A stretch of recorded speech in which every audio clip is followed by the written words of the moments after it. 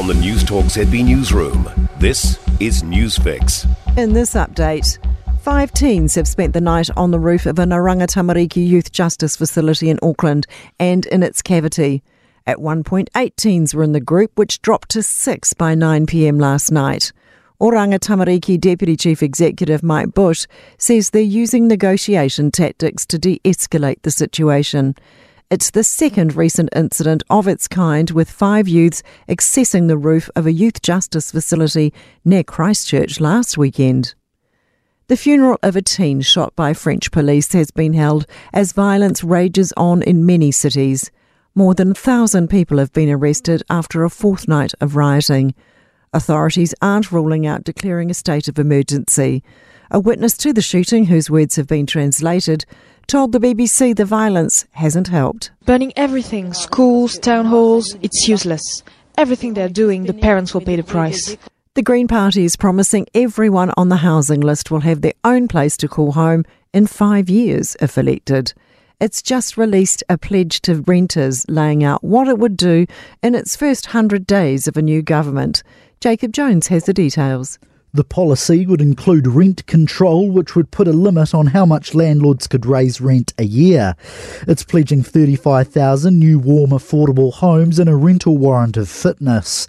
The Greens would also create a national landlord and property manager register, which would track how many properties are owned and how much rent has been charged over time. A view the Prime Minister's trip to China wasn't entirely smooth sailing. His meeting with the Chinese president was met with a warm reception from Chinese media. But News Talk ZB political editor Jason Walls says when he hit Shanghai, his trip was somewhat overshadowed by Minister Kerry Allen, the drama at home. He says while there were bumps, the trip has led to some gains. I was talking to one business leader on the 29-strong business delegation that said that they actually had more accomplished in the last couple of days in China than they had in 10 years. That's news.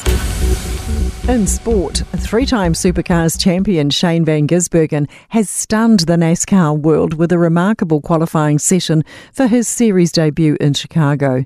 Despite only ever testing a NASCAR once before, the 2-time Bathurst winner roared to third in qualifying for tomorrow's 100-lap street race.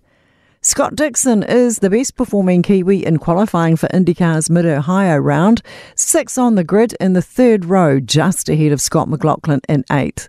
Marcus Armstrong heads the rookies qualifying 18th. Max Verstappen was first with daylight second in the Formula One Austrian Grand Prix sprint race, taking the checkered flag in the 100k standalone race by a whopping 21 seconds. And in cricket, Australia's on the verge of a 2-0 Ashes series lead after England started to 114 for 4 at stumps on day 4 of the second test at Lord's in pursuit of 371. That's sport. I'm Sandy Hodge.